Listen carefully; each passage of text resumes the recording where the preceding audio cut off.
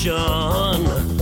I can't get no call to action, but I try, and I try, and I try, and I try. Hello and welcome to Call to Action, the go-to podcast for anyone trying to make sense of the world of marketing and advertising. It's brought to you by Gasp, and I'm Giles Edwards, co-founder and MD. This episode is the most eagerly anticipated part 2 since the Godfather movie series, being the second half of our chat with a man who is arguably the don of behavioural economics in 2019, the one and only Rory Sutherland. We bravely stopped Rory with a loud gong in part 1. There really was no other way. But we now return to our chat with the Vice Chairman of Ogilvy UK as we talk about an event that is the jewel in the behavioural economics crown, Nudgestock. If you haven't caught part 1, make sure you do, as it was packed with great informative stuff on advertising, marketing, magic, branding fish, and a whole lot more. But now it's time to sit back and enjoy the return of the Rory. Can we plug Nudgestock? Because Nudgestock has been plugged in previous episodes, not least by ourselves, but by Richard Shotton and Stephen Colgin, who's been on stage a couple of times at Nudgestock. He's a wonderful guy, both wonderful guys, fantastic guys. Absolutely are. But as we're talking to the front man, it would be amiss of me not to bring up Nudgestock. So can you tell our listeners a bit more about it? It will be somewhere on the coast of England, or at least somewhere outside London, but accessible from London, on the second Friday of 2020. That will be the next one. Okay. So the date doesn't vary. Second Friday in June. Sorry, did I say the second Friday of 2020? God. Second Friday in June of 2020, somewhere within easy reach of London, possibly by the sea, second Friday. Possibly by the sea, so we're not definitely remaining coastal. Well, we may have outgrown all seaside venues, with the possible exception of the Brighton Centre, which is another consideration. But let's go and see. Okay. What we try and do is we get really interesting, non-standard thinkers from behavioral science, behavioral economics, including actually people like Gerald Ashley, a great guy in the city who talks about the difference between risk and uncertainty, and how fundamentally different rules apply for intervening in those two conditions. And we get what you might call the top flight of people from around the world, fly them in, and they speak to a mixed audience of marketers, advertising people, Ogilvy employees, their own clients, and also simply we keep the ticket price low. That's one of the reasons we're outside London. Students and indeed outside people who are just interested in this stuff. Okay. Now, the vital thing there is that it's a kind of annual reminder that a lot of progress is being made in this area. I mean, it will never be the kind of progress, I think, that leads to complete silver bullet stuff. But it's important to remember, by the way, that progress in science doesn't only consist in eureka. It also consists in maybe it isn't like that at all. The rejection of bad ideas or the rejection of false certainty is as much part of the scientific process as the achievement of certainty. And it's a fantastic mix of practitioners. So we had the behavioral science team from Uber speaking. We had the chief economist of Spotify speaking. It will be a mixture of practitioners and academics, all essentially communing around the idea that I think there's a possibility to elevate both the stature and the efficacy and the influence. Probably the influence is the most important, because without influence, it's very difficult to be effective. Okay, of marketing style thinking or psychologically led thinking and complexity led thinking genuinely deserves to have, I would say, 5 times the influence over everything from public policy making to business decision making that it currently does.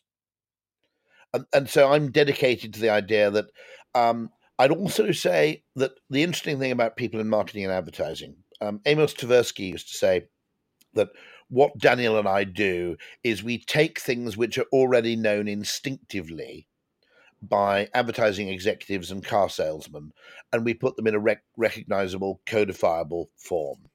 And in the same way, what Robert Cialdini, who I think is one of the real greats in this area, he embedded himself as an academic with sales forces to find out what they did to change people's minds. And he discovered lots of the practices varied from one sector to another, but some things seemed to have universal persuasive power. Interestingly, by the way, those things, Cialdini's big 6 principles, are weirdly contradictory. This is my point, by the way, that, depending on context, the opposite of a good idea can be another good idea. So scarcity sells, but so does social proof, to give an example, okay? Yeah. So, that's another reason why I think people have been messed up in attempts to make marketing into a science, because there are actually 2 very effective ways to sell something. Not many people have one of these, so it must be great. And lots of people have these, so it must be pretty good. And equally, it's based on the idea that consumers are maximizers and not satisficers.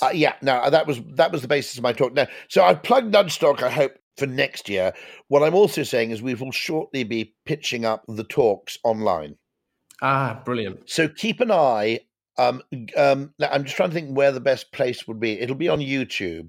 So if you Google Nudgestock 2019 on YouTube, the talks by one of the people we've been trying to get for the last 6 years, Gerd Gigerenzer, who is one of the world's leading experts on decision-making under uncertainty, maximizing versus satisficing, and the use of heuristics. My contention that most humans most of the time are trying to minimize downside variance more urgently than they're trying to optimize upside expectation, which I think also explains why people pay a premium for brands. I don't think we choose brands because we think they're great. I think we choose brands because we think they're definitely not terrible.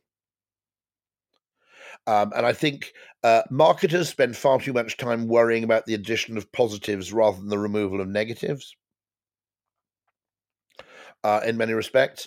And I think by looking at what humans, and I mean specifically humans, are instinctively trying to do, and what evolution has taught humans to do, we can understand human motivation and indeed human happiness rather better, and therefore design a world for human perception rather than for sort of objective purity.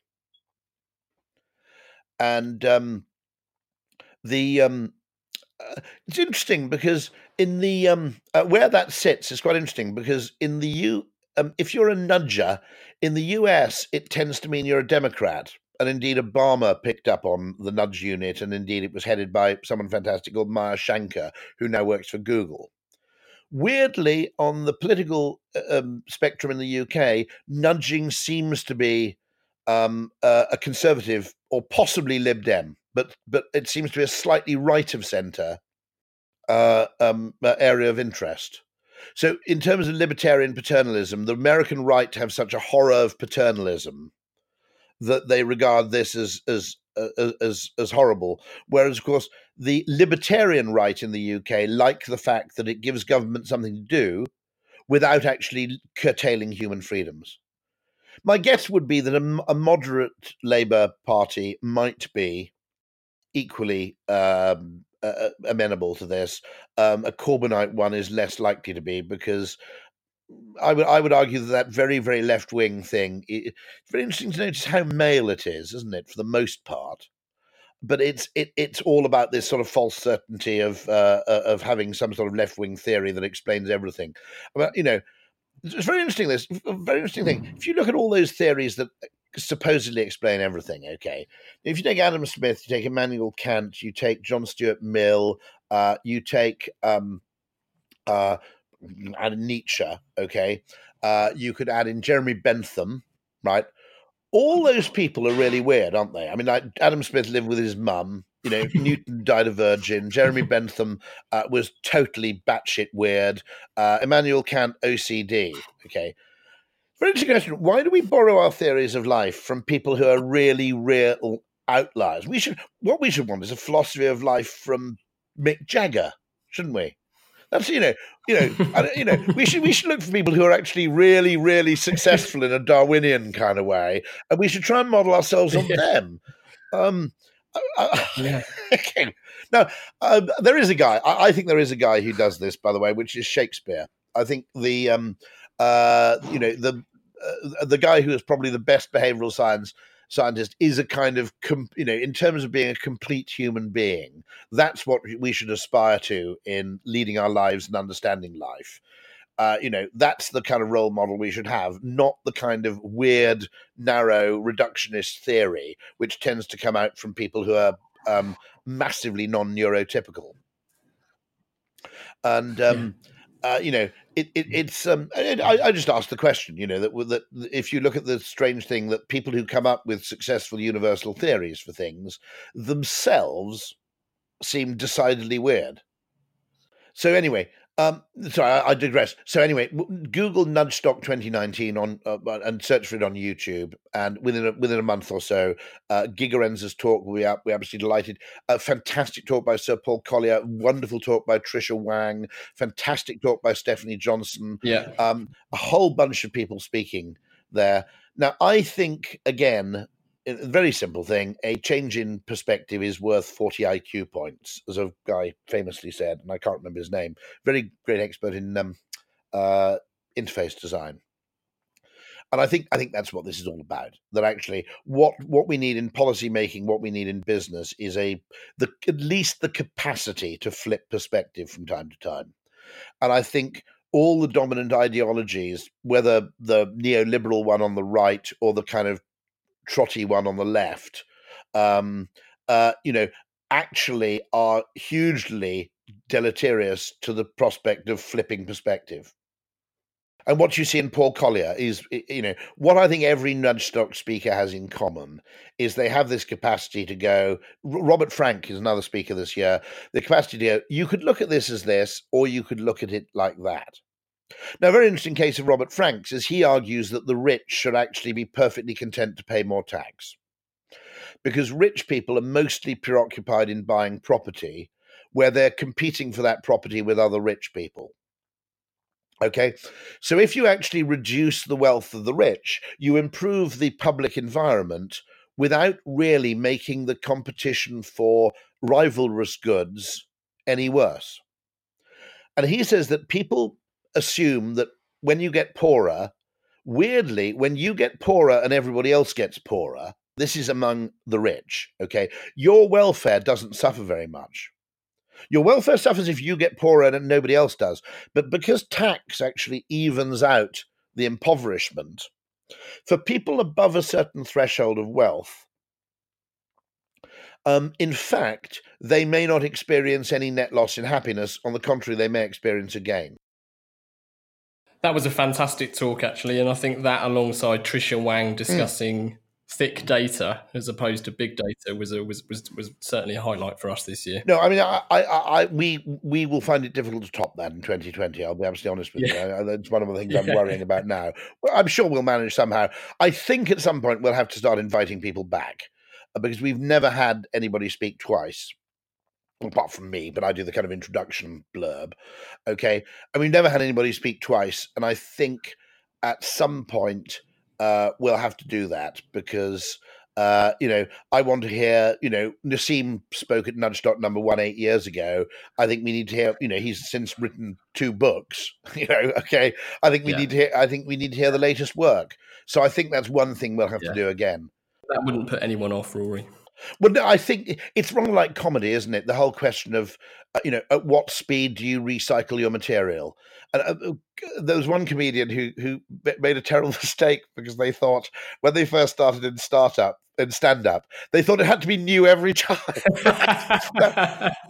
Now, the interesting thing is, in comedy, I think that the standard rule is every year, over the course of a year, you should end up with a new routine.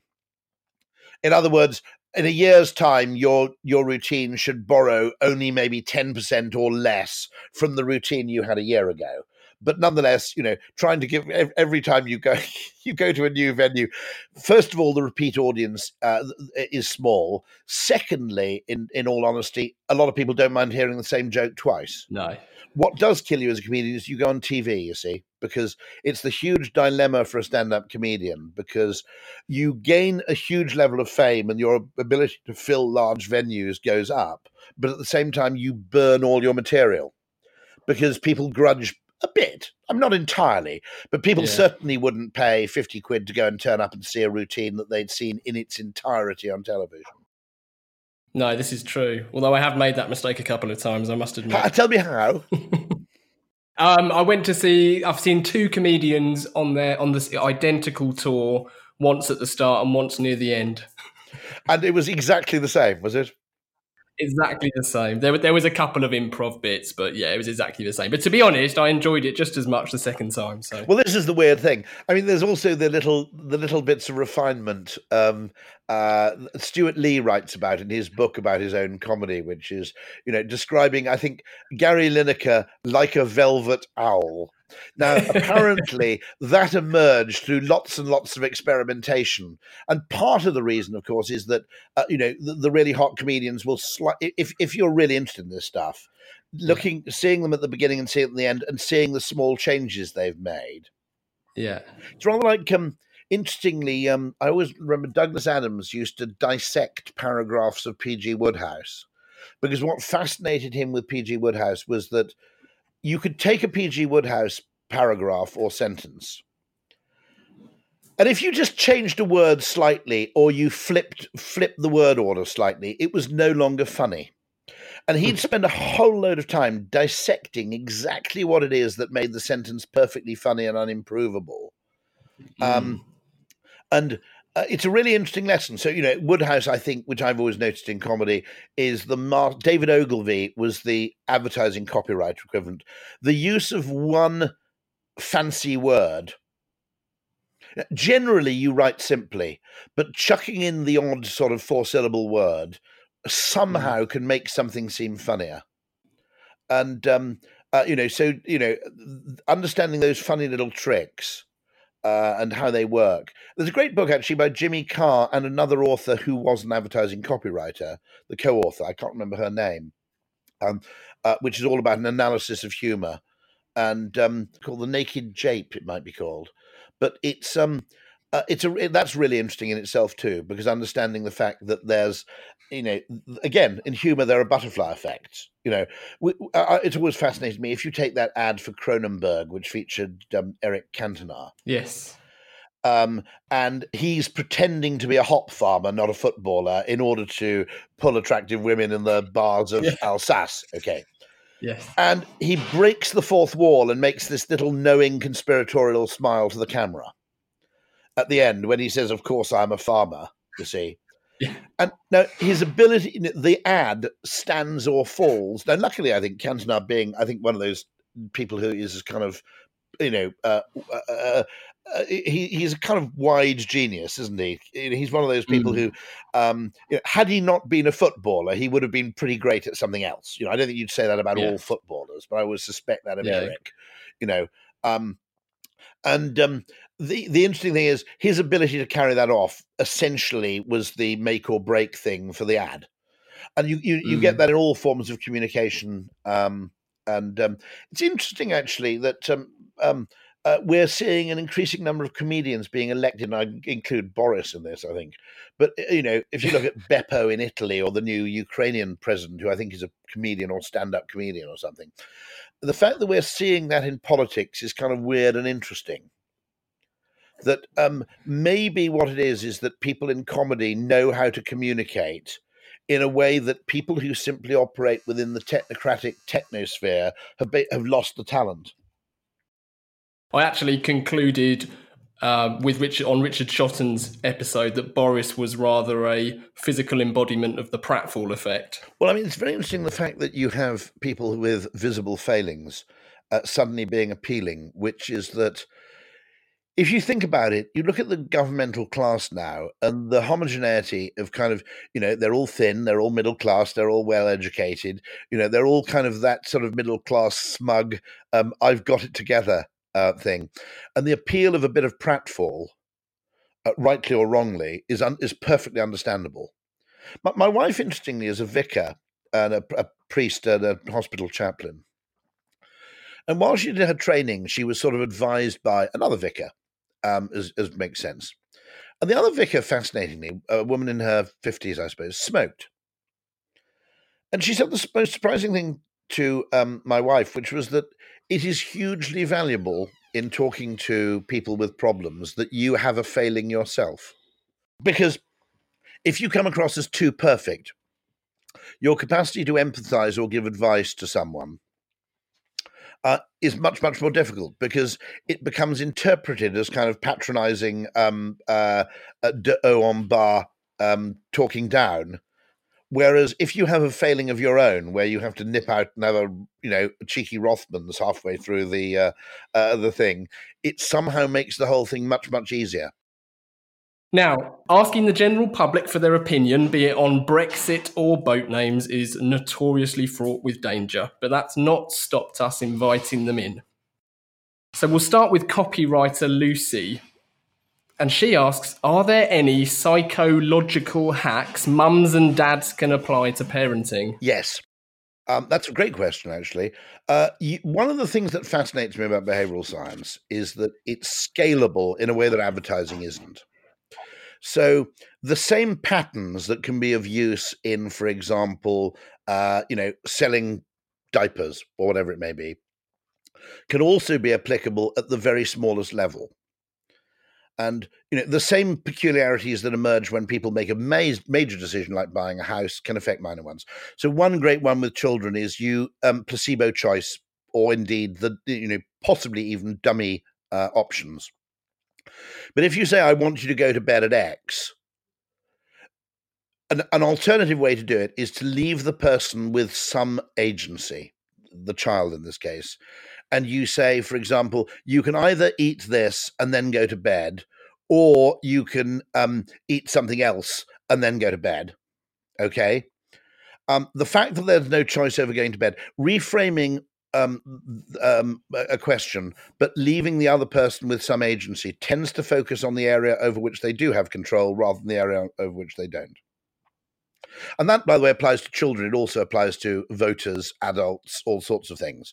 I mean, one of the great rants I have about tax is that it gives you no choice over where the money goes. Now, I think people would feel fundamentally differently about paying incremental tax if there were a degree of hypothecation allowed, which the Treasury resists completely, but I think this is a mistake. Anyway, psychologically, it's a huge mistake. Now, I'd also say that, the TV license should probably come with 2 or 3 levels of option now for the BBC. I would pay the maximum amount and get the complete back catalogue of BBC programmes dating back to, Alva Liddell or whatever. Other people could pay less and get slightly less. I think that would be reasonable. But no, other things, for example, are very simply, okay, Jiu-jitsu teaches this as well, in a sense. Okay, if my wife wants me to take the rubbish out, okay, the bad way is wait while I'm watching TV in my pants and tell me to take the rubbish out, okay, which is something which now the alternative is simply leave the bag of rubbish by the back door and say nothing.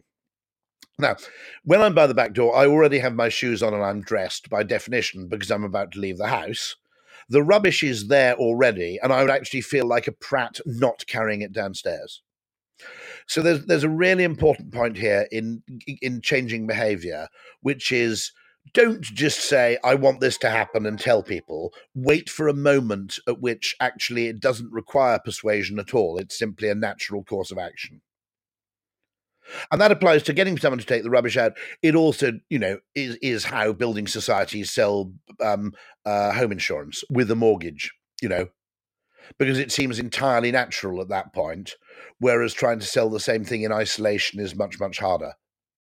Yeah, that's a great example. Sticking with wives then, my wife Sophie has actually pleaded me to put this question to you. So she's asked, what's your favourite alcoholic drink? We know it's not wine. She's then said, and type of gin. So I think she's anticipated gin being the answer. It's not only gin, by the way. By the way, I'm not entirely alone in this. Julia Childs, the fantastic American food writer and writer on French food, she was asked, what's your favourite wine? And used to reply, gin. I like cocktails and mixed drinks. Funnily enough, I don't really have a favourite drink because I quite like a degree of variety, including wine, by the way. My big beef, my hatred of wine really stems from the fact that it's served without food.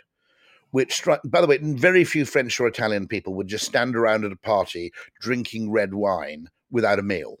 Okay, you'd have champagne, that's fine. Okay, you could have some sort of Kier thing, which the French might make, or that thing where you chuck, something into sparkling wine. But actually, red and white wine without food is shit. Okay, and by the way, it's also shit red and white wine typically when it's served that way. It's also really, really annoying because it doesn't really. Red and white is fake choice. Okay, you get to choose the color, but basically the drink's kind of the same. So I think that's an example of placebo choice, which everybody goes, oh well, I've chosen to drink red, so therefore that's what I wanted to drink. When in reality, had there been any other option, we would have had something else. I do have a very good tip for lunchtime drink, which is sloe gin and tonic. Now, sloe gin is actually very lucrative for the gin makers, so they'll be grateful to me here, because it's taxed significantly less, but tends to be priced at the same price as gin, because it's only got 20%, it's half the alcoholic strength. It's only 20% alcohol, not 40, typically. But for that reason, and for the coloration, it makes a great lunchtime drink. Because it's essentially, less alcoholic than wine, for example, per volume. But for whatever reason, it doesn't feel like it.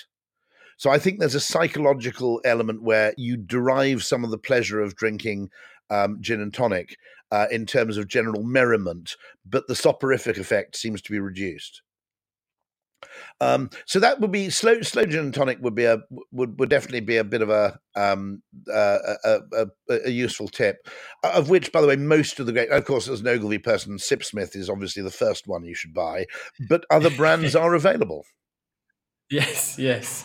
And therein is the reason why they're often in the Nudgestock goodie bags. Funny that, isn't it? Yeah, absolutely. Did you enjoy it?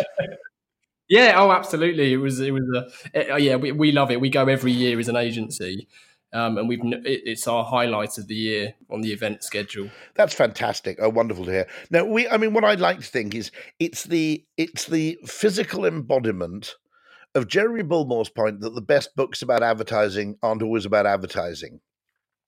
And so we want a conference which is partly, not exclusively, for advertising people, which isn't only about advertising. Because I think the great problem of the advertising marketing industry is it has become a bubble.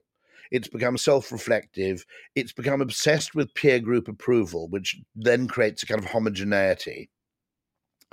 And the great discovery I made in my sort of 20-year quest was that actually there are people in science, including behavioral economists and indeed evolutionary scientists, who understand advertising very, very well. The people who don't understand it, economists instinctively hate it, finance people instinctively hate it, because their model of the world is predicated on the assumption that we already know what we want. And as a result, they see advertising at best as a kind of necessary evil and as a cost to be minimized. They don't see it as a source of value creation. Whereas, as you will have seen from my talk at Nudgestock, Ludwig von Mises, the Austrian school of economists, if you go and talk to people who are a bit Austrian, Hayekian economists, they believe that marketing is as much a source of value creation as manufacturing is. Because in order for something to actually make someone want to buy it, you can't simply construct the thing. You have to construct the context in which the thing is saleable. Just as you have to design a restaurant so that meals served there are enjoyable. The final part of the interview then, Rory, is our 4 pertinent poses which we put to all of our guests. So number 1, what advice would you give to your younger self? Very simply, don't have too much of a plan, because nothing significant that ever happens in your life was ever really anticipated. And that if you obsess too much about your plan, weirdly, you're narrowing down optionalities. The other thing which I've given before as advice is try to be quite good at two things rather than brilliant at one. Simply because if you try and be the best tennis player in the world, you're almost certainly going to fail. Whereas if you have two related talents, they have to overlap slightly, you know. But if you have two interests which overlap, the one can feed off the other and vice versa. And secondly, you have a combination of talents which is much, much rarer than a sole talent. So, in a weird kind of way, it's very interesting to see how, in the longer term, I'd argue that people who have a foot in more than one camp tend to have more room to maneuver. You also, by the way, have much more wiggle room. I think that's vitally important. And it's worth remembering, by the way, when you look at people who are really, really successful in a predefined field, we look at them and we fail to account for the 150 people who tried to be them and failed. And this, by the way, is really important because if you think about it, if you look at parenting, there's a whole gig for, if you're Serena Williams' dad, okay, and you basically trained your children to be Wimbledon champions from birth, and you succeeded, okay, there's a whole place on stage for you to go up to say to Americans, look how really, really trying and caring causes you to be able to succeed in extraordinary ways, blah, blah, blah. And Americans believe this shit. I mean, to an astoundingly horrible degree. And Americans believe in personal agency and the extent that effort is rewarded. I mean, maybe for 70 years in American history, it was kind of true. Maybe the place was, in a sense, so economically extraordinary that there was a period where basically if you had a reasonable amount of ability and you tried pretty hard, you would be you would be successful. But it's worth remembering, okay, that, for every person who made it to the Wimbledon final with that kind of upbringing, there are probably 5 kids at the moment who are in a crack den somewhere, still cursing their dad for forcing them to play tennis too much. And equally, don't forget, if you want to go and give a talk on stage in the United States about how hard work led to success for your children, say, or how what you did in your childbearing that made your kids so successful, there's a market for really ambitious dads to stand up and talk. Now, Ronald Reagan's dad was kind of deadbeat alcoholic, right? He was never going to get a speaking gig going, basically, I just went down to the pub and, ooh, look, my kid's the president of the United States. Okay? There isn't a market for that narrative. So the narratives that prevail are disproportionately those which lie around single-minded intent and focus. And, no one's going to stand on stage saying, look, I'm a multimillionaire. That was lucky, wasn't it? Okay? Now, if we're honest, Robert Frank, by the way, his book, Success and Luck, is a must read because one thing I think, which is very interesting, it's a very interesting question, the whole question around luck, because it's sort of a left-wing point, which I think rightly it is, which is to say that, look, if the people who are disproportionately successful are lucky, okay, the extent to which they deserve their insane wealth may be slightly diminished. And of course, to Americans, that's an absolute anathema to say that. On the other hand, Nassim Taleb makes an interesting point, which is if you have a market system, an economic system where luck isn't rewarded, okay, then you miss out on 70% of improvement. Because if you imagine a world where we weren't allowed to use the scientific advances that had emerged through luck, we'd have no radar, we'd have no penicillin, we'd have no antibiotics, we'd have no microwaves, we'd have...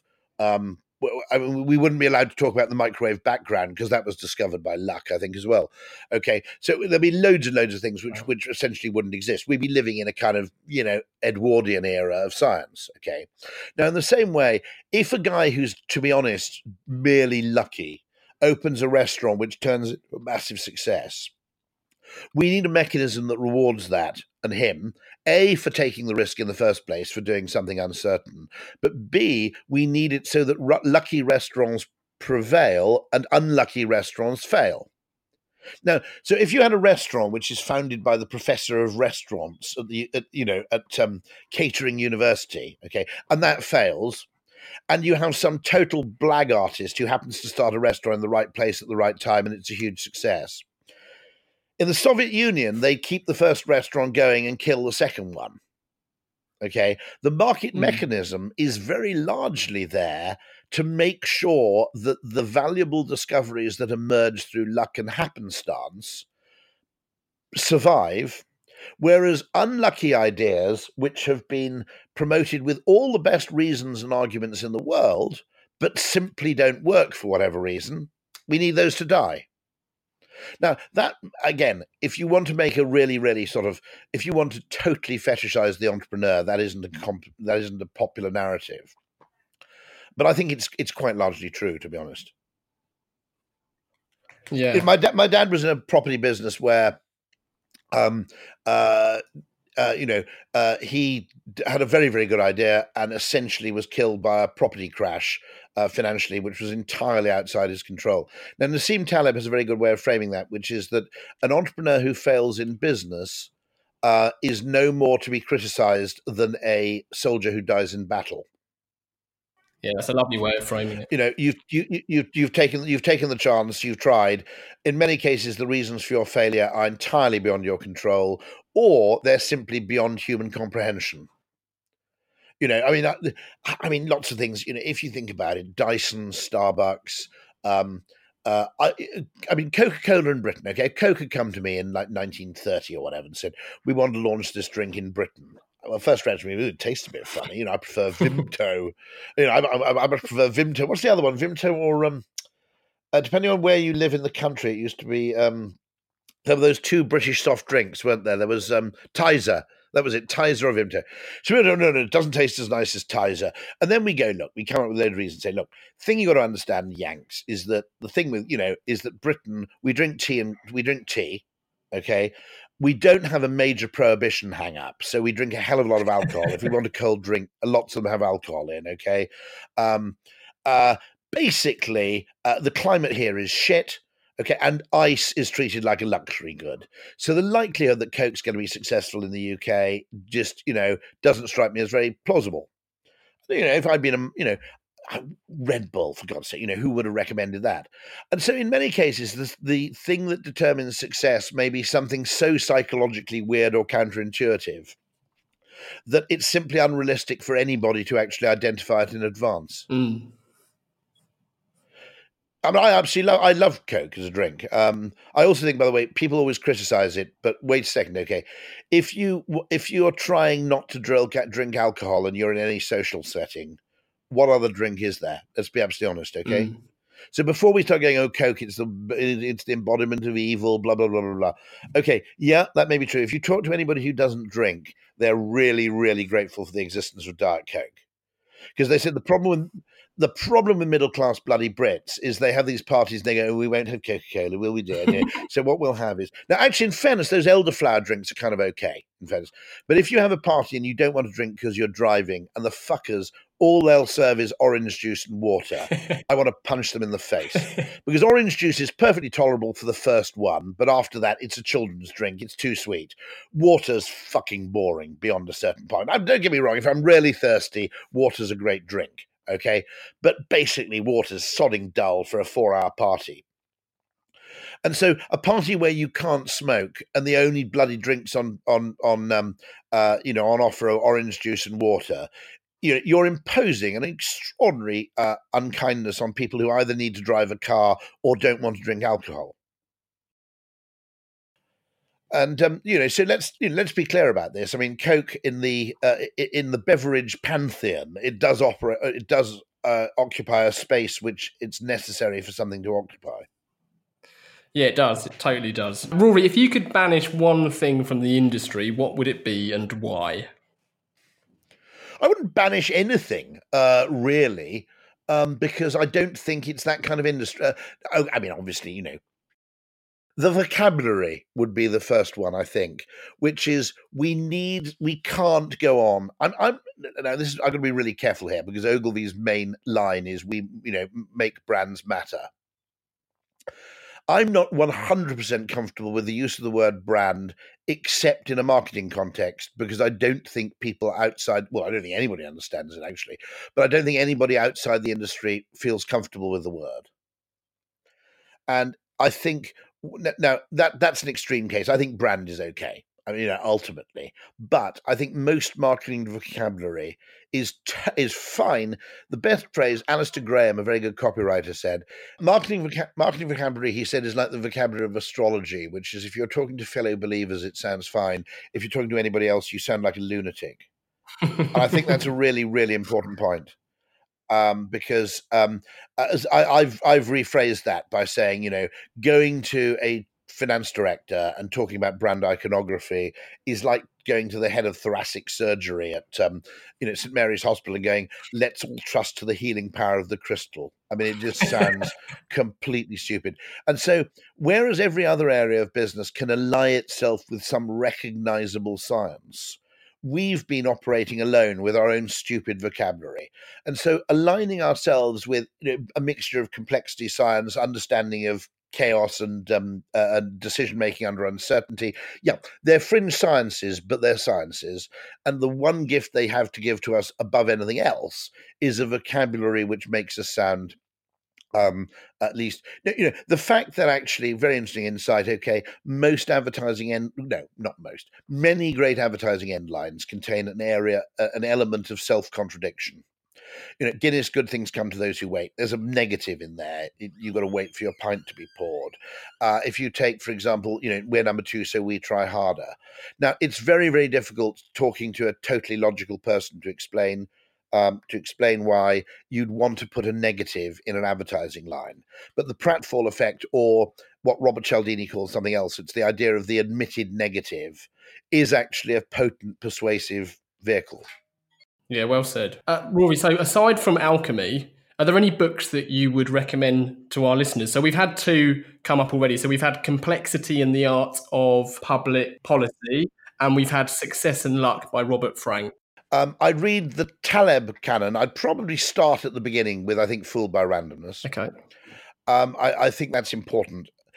Basically, I'm in favor of all books which, not necessarily claiming to be a secret, the solution to everything, at least give you the power to think about something in a different frame. And so I'd also include Robert Frank's The Darwin Economy. I'd include, actually, The Mating Mind and Spent by Geoffrey Miller. Very interesting book.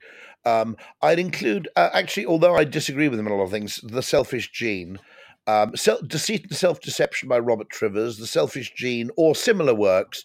You could look at other works by, there's a book by the geneticist, I think, called Steve Jones, I think it's called River Out of Eden, but I think to understand evolutionary biology is important because it's the first attempt to understand sort of complex emergent properties of things as distinct from simple physical universes. It's also, if you think about it, Darwin's is a theory about how things change, not about how things are. And I think for behavior change and for marketing, understanding how the world changes and how therefore one can influence it, perhaps, or at least simply understand how you can spot trends, spot what is happening, is a more important talent, than having a theory about what would be an ideal world, because you might not be able to get from A to B. And so, that's one of my theories about, if you think about it, Marxism started as a theory about what was going to happen. It was really a predictive book rather than a prescriptive book.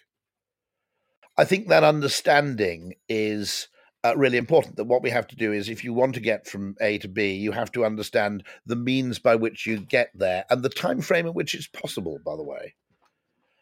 What's happening with electric cars now is really interesting to me, because it's going to play absolute havoc with the conventional car industry as lots of people effectively hold on to their old cars while not knowing where to jump next. They know that the next jump may have to be to something that's hybrid or electric, but because they don't yet know where to jump, as a result, they're holding on to their old cars artificially. And so, understanding all those things that may happen, I think, how do you get people to install solar panels is a really interesting question. Now, my argument is what we really need is John Lewis to sell and install solar panels. Mm. That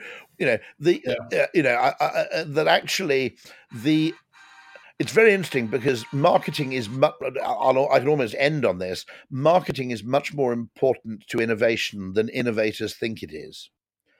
Any fool can invent something at some level. Getting people to adopt it is often the more difficult challenge. Yeah, absolutely. Absolutely. I mean, I think Uber and Dyson and so forth may largely be marketing successes, which are then written by Harvard Business Review as though they were business successes. Yeah, it's easy to post-rationalize and tell a completely different story. Oh, yeah, you can always do that. Yeah. Dyson satisfies the market need for really expensive, transparent vacuum cleaners that look cool. No one knew that fucking thing existed until Dyson came along.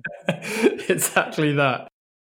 So lastly, we always dedicate every show to someone, and we bestow or hospital pass that honour, depending on your view, to our guest, who also has to give their reason why. Actually, I'll do the obvious thing and dedicate it to my wife, who made the fantastic and I think deal-breaking suggestion that my book consists of lots of short chapters. And the truth of the matter is that if you spent your whole life as a copywriter, you become very good, and also writing in The Spectator, you become very good at 600 words, 1,000 words, 500 words, etc. Your capacity for doing large-scale structure. And what I did is I did the large-scale structure, which sort of worked. But then actually, my wife suggested I reimpose, keep the large-scale structure, but actually pretend there isn't a large-scale structure and break it up into lots of short chapters, which I think makes it inordinately more readable. And actually, I think that was an incredibly, incredibly valuable suggestion. Absolutely. And whose idea was it for you to narrate the audiobook? Oh, me. Partly because if you have the audiobook narrated by an actor or audiobook reader, the entire focus, 100%, is on fidelity to the original text. So you can't even change a do not into a don't. You can't add little verbal asides or little things. You can't change the phraseology or even the tonality or reframe a sentence so that it's better spoken than read. And so it's only the author. They will actually ring up an author and say, is it okay if we change do not to don't? Okay, well, I didn't want to be rung up 17 times with stupid questions, but also the freedom to recast a sentence so that it's speech-friendly rather than text-friendly strikes me as immensely important in terms of how you do the book.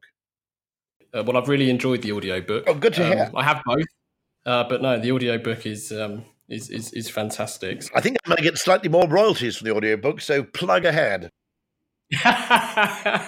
I will do. So, Rory, as a final call to action, everyone listening, head over to calltoaction.co. We'll share everything, including links to the audiobook version of Alchemy and everything else we've discussed. How else can people get more Rory Sutherland? Good question. If you Google me and the month and the year, most of my speaking events that are public will be later on coming up. There's a How To Academy talk, I think in September, October. So that's the thing. Look up How To Academy, and I should be talking. It's a second version of a talk I gave earlier in the year for the spillover audience. I gave the earlier one at the Royal Institution, and I think that might be the best thing to Google for now. Fantastic. And also, we haven't had time to cover it, sadly, on this recording, but I couldn't recommend Rory's talk. I think it was a Wired event on the topic of placebos. I couldn't recommend that enough. It's absolutely fantastic. So maybe start with that. We're very happy to do that. Wonderful. Well, thank you. Thank you so much, Rory, for joining. It's been a real pleasure and a privilege to talk to you. Pleasure. Likewise. See you soon. And thank you very much for the invitation. And thank you to everyone listening. Please continue to share and review. To get in touch with questions to put to our guests or to give us feedback of any flavour, simply email us at hello@calltoaction.co.